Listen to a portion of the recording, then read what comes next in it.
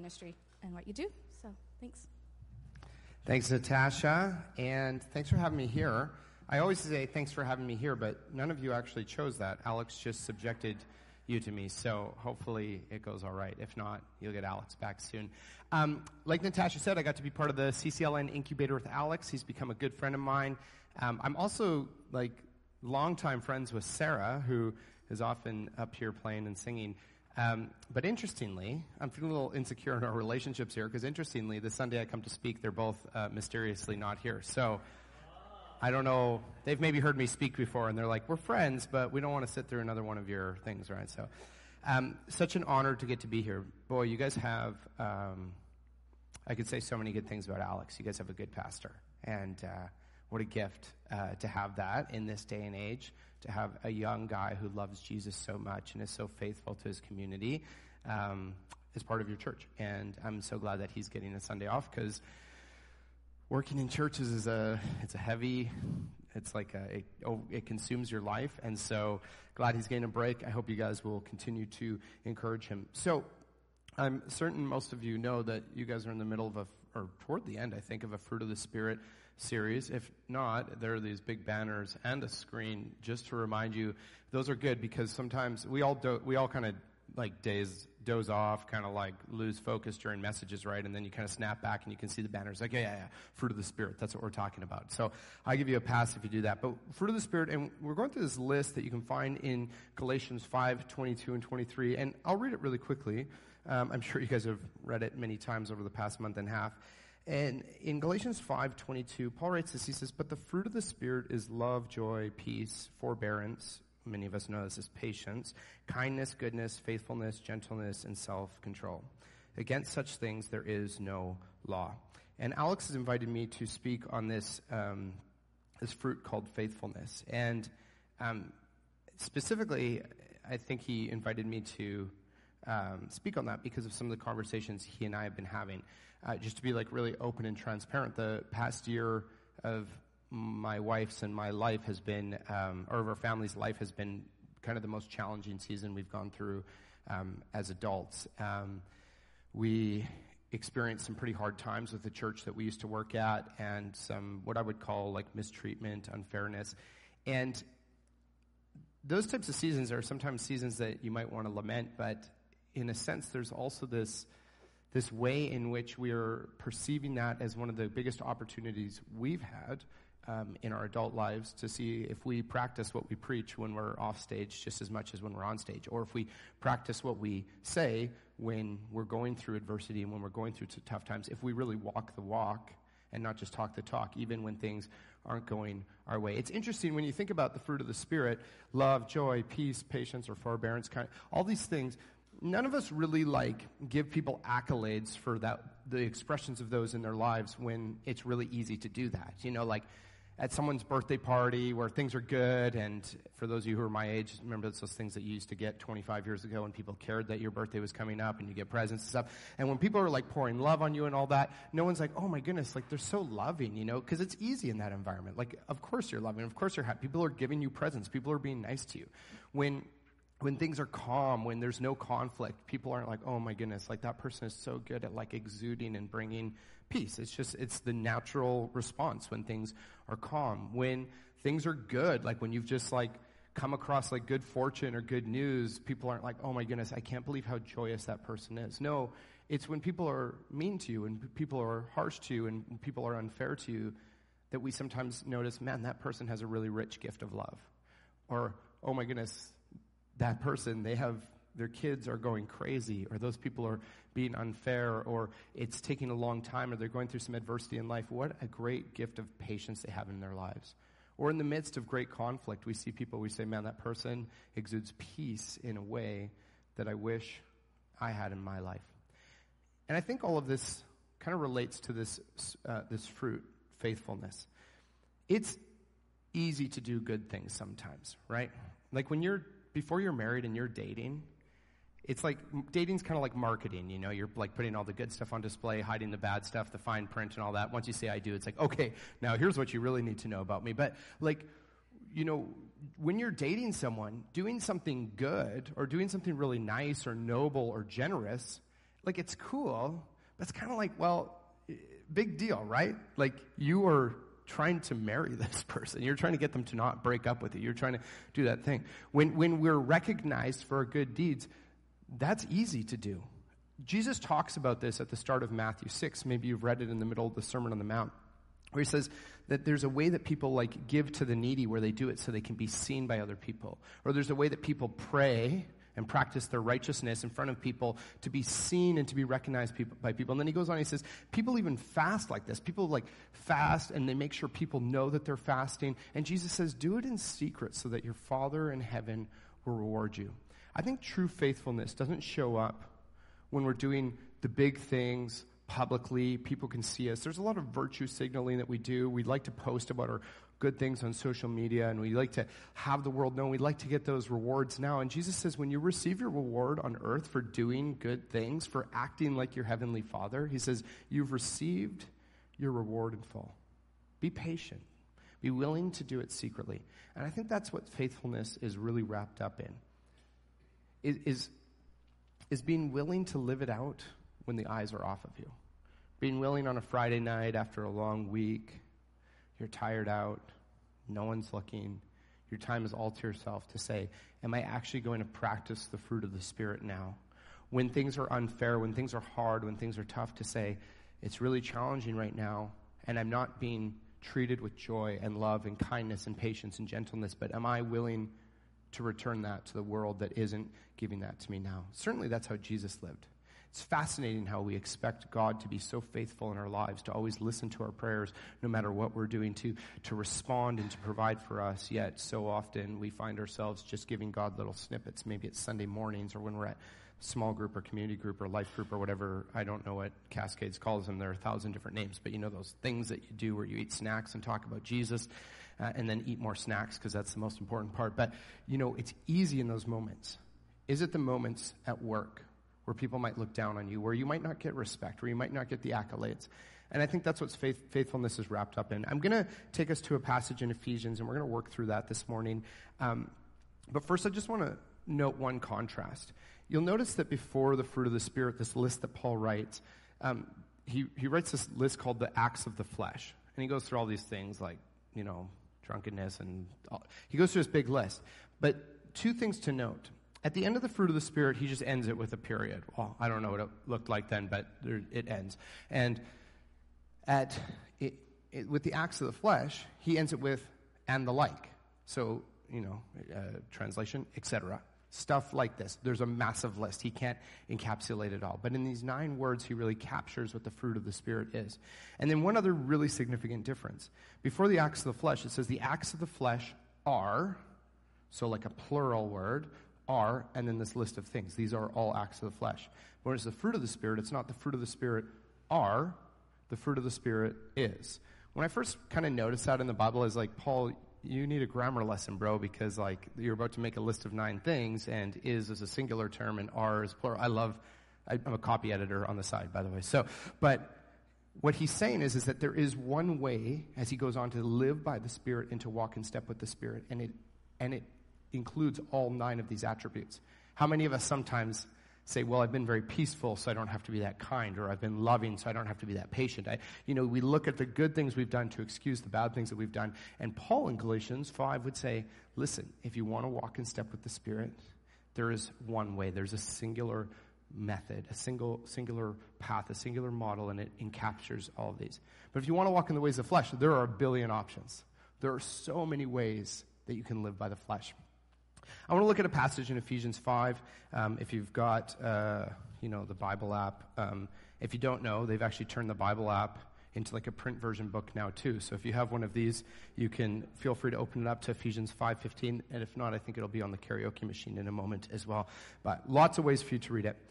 Paul in Ephesians, what he's done is he's opened the book with this prayer, like just praising God for who he is. And he goes through the works of like the good news of Jesus, what Jesus has done to come regenerate, restore, renew, and save and reconcile us to himself.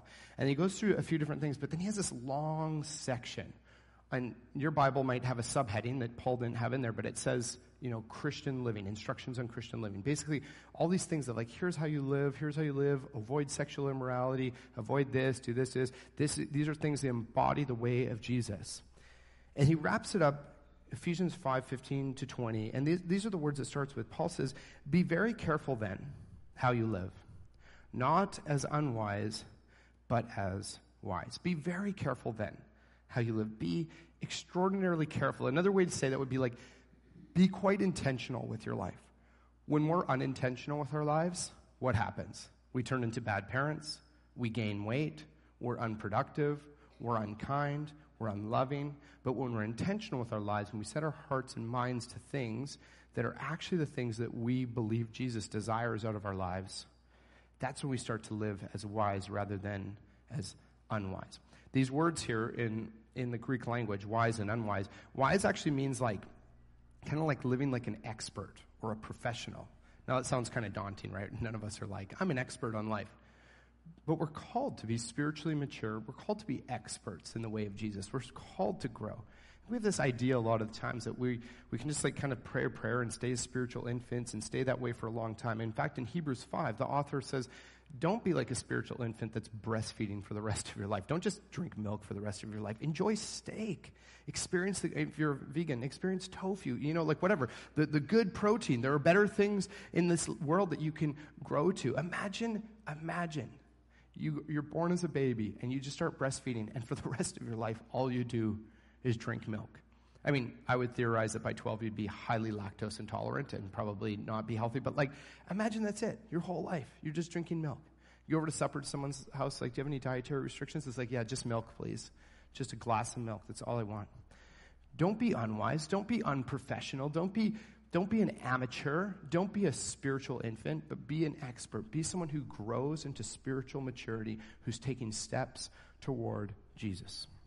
He says, be careful how you live, not as unwise, but as wise, making the most of every opportunity because the days are evil. Now, Paul wrote this about 2,000 years ago. And I think every generation would read this and be yeah, the days are more evil now than they were then or whatever. The days are always evil. I don't think Paul's writing this as it's 80, whatever, it's year 60 and now the days are quite evil. They'll never be this evil again. The days are evil because we come into this world with this inclination towards sin, and we're struggling with our own sinfulness, and then we allow the world around us to inform our theology and our thinking and our mindsets rather than allowing the Spirit to do that. We turn to the acts of the flesh regularly, which leave us as spiritual infants, which lead us far away from God. And Jesus says, be wise, embrace the way of the Spirit, walk in step with the Spirit, and be filled with the Spirit, making the most of every opportunity because the days are evil. I love this idea of making the most of every opportunity. I am a total maximizer. I don't know if anybody else here would resonate with this, but anytime I go to do something or whatever, it's we got to get as much of it in as we can. We got to experience as much as we can. I really especially feel I have some pretty strong opinions around buffets. So I've been married to my wife almost 13 years now. When we were first married, we'd go to a buffet and she would first round, she'd go put a bunch of salad on her plate. I was are you kidding me? This is what we're coming to a buffet for? You're putting a head of lettuce on your plate at a buffet, and then you're there's sweet and sour pork, there's ginger beef, whatever kind of buffet you're at, there's meat, there's all this stuff, and you're wasting it on veggies? Are you kidding me? We got this stuff in the fridge and it's rotting all the time because I'm not eating it. We can go home and get this stuff. Don't waste it. Make the most of every opportunity. And so she actually feels pretty insecure going to a buffet with me now, which probably isn't a really good sign of me as a husband, but she's just if I get if I get the wrong items, and it's make the most of it, Talisi. Experience, taste and see that the buffet has protein, and leave room for dessert. There's a soft serve machine, and if you're not going to have enough space for the soft serve because you filled up on lettuce. It's ridiculous. Maybe there's a different area of your life where you're I need to get the most out of this. Paul, when he's writing here, says, make the most out of not just when you go to the buffet, not just when you're spending your money, not just when you're planning your vacay, not just when you're doing this thing or that thing, not just when you're having a conversation, but make the most of every opportunity. Life is this series of nonstop moments. Moment after moment after moment after moment. To say Jesus was sinless was to say that he kind of took hold of every opportunity, of every moment, and he made the most of it. He was faithful in that. Faithfulness is when you're by yourself, when those opportunities are coming and going. It's so easy for us to just waste it. And not just on bad things. I think a lot of times we think, okay, well, I'm not like doing this big, bad, evil thing. But it's like we waste it on, myself included, on like mindless scrolling. We waste it on things that are unimportant. We spend so much time. And some things aren't even inherently evil, but we become so consumed with it that there's little time for us to maximize the opportunities. If you're like me, your phone storage often gets full. And then you put off emptying space off your phone for a long time. You're just like, I got to take a photo. I've got kids, so I have to take a lot of photos and videos now so I can prove on social media to everyone that they're cuter than their kids. But it's like my phone will get full, and I'll go to take a picture, and it's like your storage is full. So I go like delete one photo or offload one app or whatever, and it's just like, okay, there's enough. And I get through, and I get through, and I get through. And then eventually after weeks, I'm like, okay, I got to like recalibrate. I got to dump a whole bunch of this onto an external hard drive, and then I got to and then I'll have space again. I think in our day and age, maybe that's one of the big challenges we have, is there's so much going on. And we're like a 128 gig phone with like 127.9 gigs full. It's like we've got this little sliver to like let God in. And maybe that's called Sunday morning.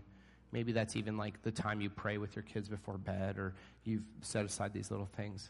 And so much of it is just too full that we don't have the bandwidth to be intentional and faithful with every opportunity. What would it look like for us to actually say, I want to take the moments, I want to seize the moments and the opportunities of my life and be faithful with them and make the most of them, to live as a spiritual expert rather than a spiritual beginner, a spiritual amateur. Verse 17, whenever you're reading the Bible, I think a good practice, and if you haven't ever read the Bible, that'd be my biggest takeaway. Give it a shot. It's an amazing book. But whenever you're reading it, a good question is, what's kind of the point in the middle of this? It's a really good question in Ephesians, because if you've ever read Paul's letters, he uses some big run-on sentences and lists sometimes. In fact, Ephesians 1, 3 through 14, in the original language, is one sentence. Like just, and in the English translation, it's a few sentences. Even then, it's long. It's just on and on and on. And it's so much good stuff. But at some point, it's a good question, rather than just say, which verse do I like? What verse am I already living out? Which verse lines up with my wills and desires well? But what are the key points, if I were to like kind of lay this out in the theological world, we call it exegetically. But if I were to lay this out, what's kind of the crux of this passage?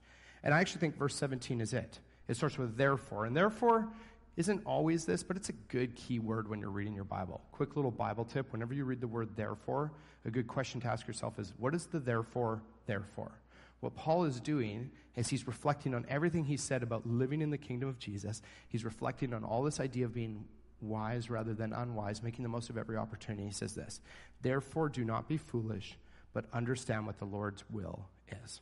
Do not be foolish. Now, this foolish word is a little bit different than unwise. Rather than being like an amateur beginner, it just means stupid. Am I allowed to say stupid at Cascades? If not, I mean, that's the beauty of being a guest speaker. It's like, how can I get fired, right? Like, I don't have another booking here, so it's whatever.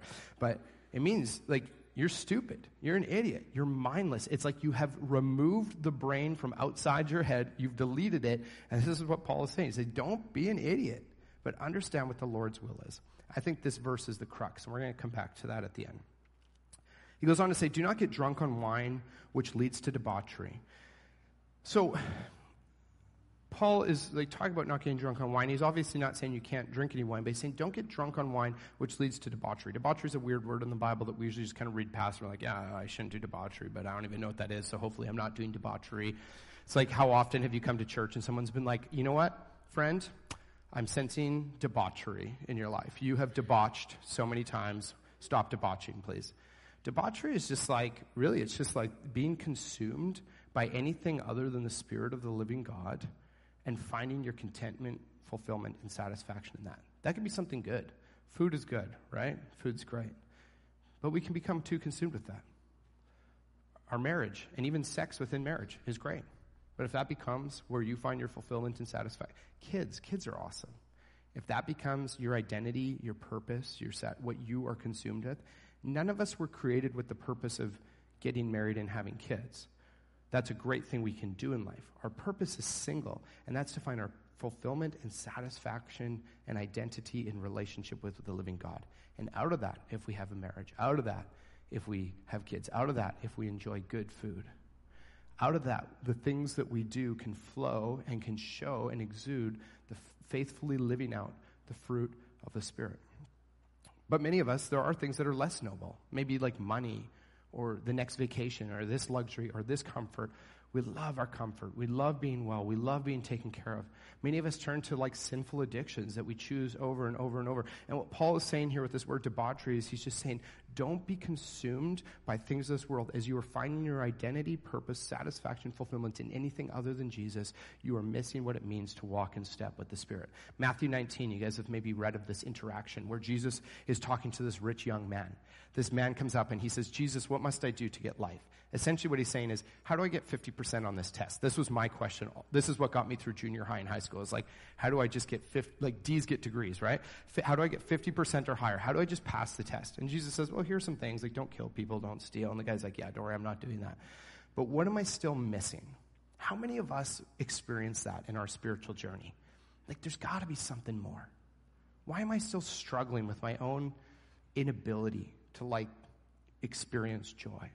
Why am I often struggling with patience? Why am I struggling to live out peace? What Jesus says to choose peace rather than the anxiety that fills my life and the worry and the fear. Why am I struggling? What am I still missing? That's what he says to Jesus. He says, what am I still missing?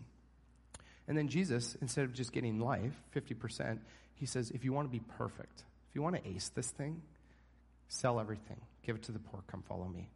This passage has often been used to like condemn people for having too much money. Now, I do think there's something to be said about that. But what Jesus is saying, he's saying, your life is built on something other than that. A good way to think about this is to ask yourself, to figure out, are we being faithful to the call of Jesus and finding our identity in Jesus? A good way to think about that is, what is it in my life that if I lost it today, if it just disappeared, if it deleted itself, if it turned its back on me, if it hurt me, whatever, if it was just gone, what is it that my life would fall apart? And any of that, I would say, are things that we are debauching, that's not a real word, but being consumed with and being filled with rather than the Spirit. Paul isn't saying just don't get drunk. He's saying don't be intoxicated with things other than Jesus. Remember the acts of the flesh? This big myriad list. But the life in the Spirit is singular. Don't get drunk on wine, which leads to debauchery. Instead, be filled with the Spirit. And here's how it's expressed. Speaking to one another with psalms. That's weird, right? Like how many of you came this morning like, the Lord is my shepherd, I shall not want. And if you do that, people will be like, okay, I'm finding a different church. Speaking to one another with psalms, hymns, and songs from the Spirit.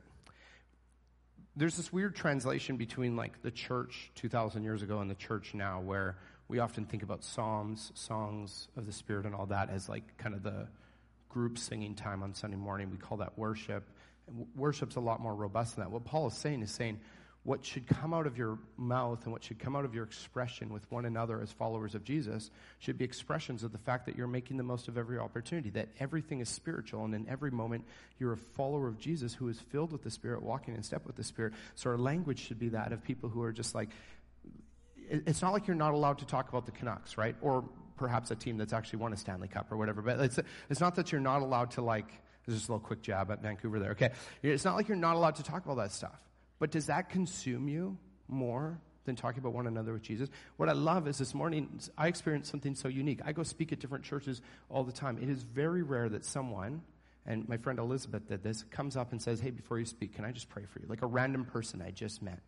We're very awkward about talking about Jesus. We're very weird about like, hey, I just want to talk about what I've been reading in the Bible. It's very natural to talk about what we're watching, what we're listening to, what's going on in our families, all that stuff, all these things. Again, not inherently evil things, but how would your community, would those around you, would they express you as someone who is constantly speaking to another one with words of Jesus, accolades of how amazing God is, and the life of the Spirit that you're experiencing?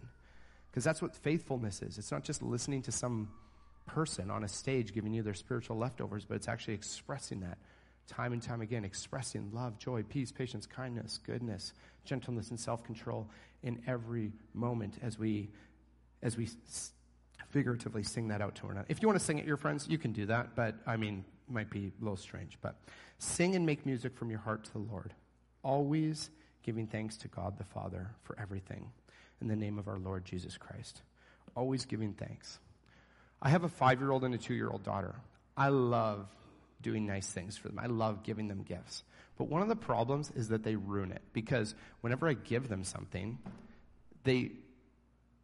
what I hope is that they would become more grateful and excited, but they become more entitled and selfish, and they expect the next thing, and they want more, and they want more, and they want more.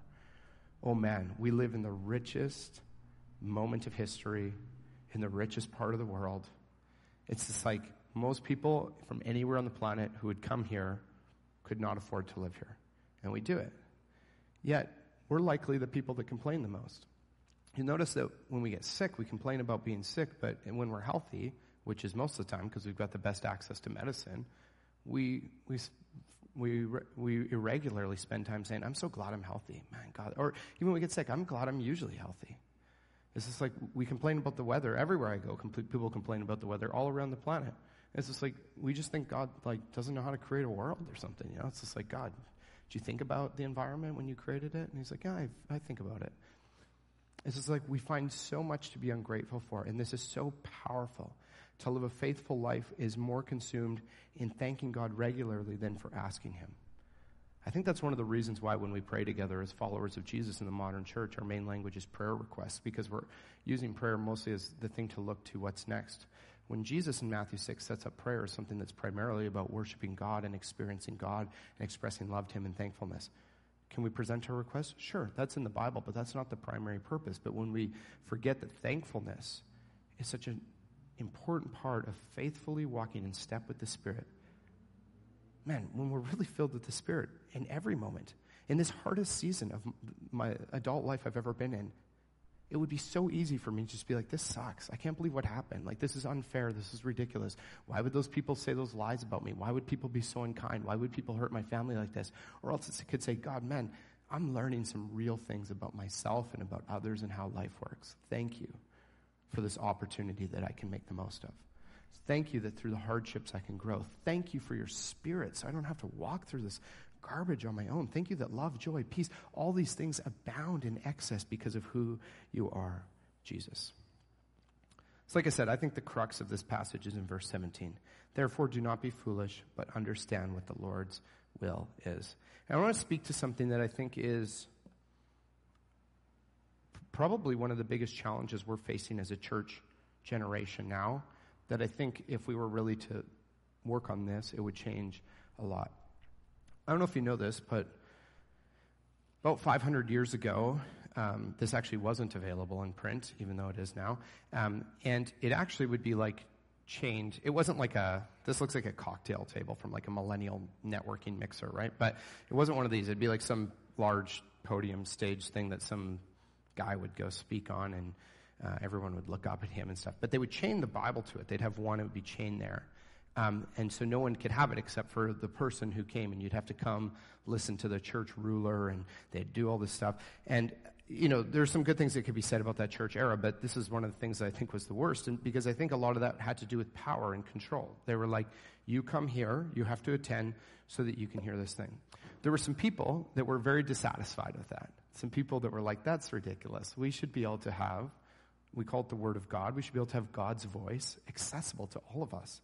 That's how the book starts. Genesis 1, God begins by speaking. It's one of the first things we learn about God. He's a speaking, conversational God.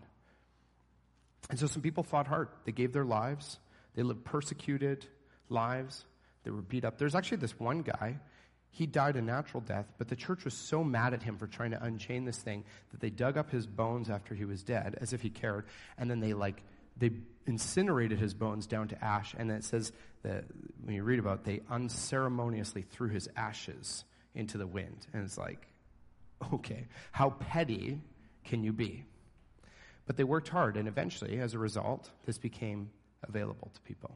I think in my generation, what we've done is with so much access to it is that we've brought it back and we've chained it back and said, we'll just hear about it a little bit on Sundays. We've chained it back to the pulpit and we've removed it from our experience. And most of these just sit on while people were burned to dust for trying to get this to us, we let it sit on our shelves, collecting the same dust. And I don't say this in some way that's like, this is some checklist item that if you read this thing, God's going to be like, you did it. But I just don't understand how we can be a generation of the church that says that we understand what the Lord's will is if we're not listening to him. You guys, in this room, one of you, Matt, and his kids, so 3 people had met me before today. You know who I am. I could be a raging heretic for all you know. It's like I could come and say anything. But what's consistent, what's faithful, is the voice of God that from the beginning spoke life into the world and will speak life into us. And somehow we think we can be faithful and do some version of the Lord's will by our own thinking, our own inclinations. No, it's with great intentionality and being filled with the Spirit, being filled with the voice of God, that we can actually understand what God's will is and escape the foolishness and live faithful lives. If you want to experience true faithfulness in life, immerse yourself in the voice of God. There's so many voices in the world. Immerse yourself in the voice of God. At the end of the Sermon on the Mount, Matthew 7, Jesus ends with this 4-part kind of thing. If he was in a modern church, it'd be like a 4-week mini-series or whatever. But it ends with this 4-part thing. And first it's this, and you guys probably know this, but there's this narrow path and this broad path. He says, go through the narrow gate on the narrow path. Only a few find it. But there's this broad road, and many find it, leads to destruction. Well, this is the R of the acts of the flesh. There are a million ways to choose this path, but there is one way to embrace the life of the Spirit and to walk in step with the Spirit, and that is Monday, Tuesday, Wednesday, Thursday, Friday, Saturday, Sunday, just showing off that I know the days of the week. Every day, walking in step and choosing faithfully when things are hard, when things are good, when things are tough, when you're tired, when you're bored, when your kids are terrible, when your kids are awful, I've got a 5-year-old, 2-year-old, so I'm really camping on that one. But it's just like, in the midst of all of it, faithfully doing it. Did Jesus slip up? Did he turn his eyes away? No, he walked the narrow path so we can know what it means to walk it and to listen to his voice. After that, he talks about knowing the difference between true teachers and false teachers. He says, false teachers show up all the time. False teachers bring in false messages. They're trying to lead you astray. In the world and in the church are all these false messages. How can we differentiate unless we're filled with the voice of God? We can show up to a thing on Sunday mornings and think we've got it all figured out, but when you're filled with the voice of God, when you're faithfully walking in step with the Spirit day in and day out and experience his word and his life and his Spirit, then we can know it's true. And we can spot the false way off in the distance. And we can be true teachers. The last one, I'll come back to the third one in a second. The last one, Jesus says, at the end of the Sermon on the Mount, he ends with a therefore. Therefore, because of all of this, be like someone who builds your life on the rock rather than someone who builds your rock or your house, your life or your house on a sandy foundation. And what he says, it's the person who hears my words and puts them into practice. The person who listens to the voice of God and puts them into practice. And then before that, he says, many people are going to come to me. Many people who are in churches are going to come to me at the end and say, Lord, Lord, didn't we do all these good, noble things that the world thought we were really cool for doing? And he says, no, it's only those who do the will of my Father in heaven. Only those who do the will of my Father in heaven. Again, we expect God to be faithful. We expect him to show up in the good and the bad. Are we willing to show up in the good and the bad? Are we willing to immerse ourselves in his voice? And the last thing I want to say is this. Maybe me talking about like reading scripture and hearing the voice of God, maybe that feels like a condemnation because you are part of the large majority who have not read through this thing or don't touch it or whatever. It's not a condemnation. It's a loving invitation to say, let's turn the ship around. Let's be different. Let's be the faithful generation that returns and says, we don't want this thing shackled to the millennial cocktail table. Millennial cock. I tried to say something cool and punny there and it didn't work. So anyways, we don't want this thing chained up. We want this thing expressing itself. We want God's voice leading us. We want to walk in step with the Spirit because in the ways that God is faithful to us, in all the moments of life, we can make the most of every opportunity because we're walking in step with him. Alex had asked me to lead a time of communion. And it's pretty easy on a Sunday like this to think about how faithful God is. We don't herald someone for being faithful when their spouse is being really good to them, right? The Bible starts with God creating the world, and I view it as like a big wedding scene. God sets up the most epic wedding venue ever. He sets up this incredible garden, puts stars in the sky, the best lighting any wedding venue's ever seen, the most picturesque scene ever. He sets up this wedding, and he brings his bride in. He creates people, and there's this marriage. And right away, they leave in a divorce. There's like the greatest divorce ever. And all throughout the Old Testament, what people are described at is not just sinners, but adulterous people. It's considered to be like an affair with the world that people are having because they're choosing things rather than God. They're being unfaithful to their loving, eternal spouse who created them and who cares for them and who loves them. And here's how we see God's faithfulness. In Romans 5:8 it says that while we were still sinners, God demonstrated his love by dying for us. It wasn't like, oh, while we were doing our best, while we did all the things, while we're singing the service on Sunday morning, that's when God... No, he was faithful because even in the worst moments, the depravity of the Old Testament, the depravity of our lives, our worst moments in life, God is faithfully there saying, come back. I want to forgive you. Through his death on the cross, he offers forgiveness because his blood was shed, his body was broken to offer us forgiveness. And maybe that's the intention you could set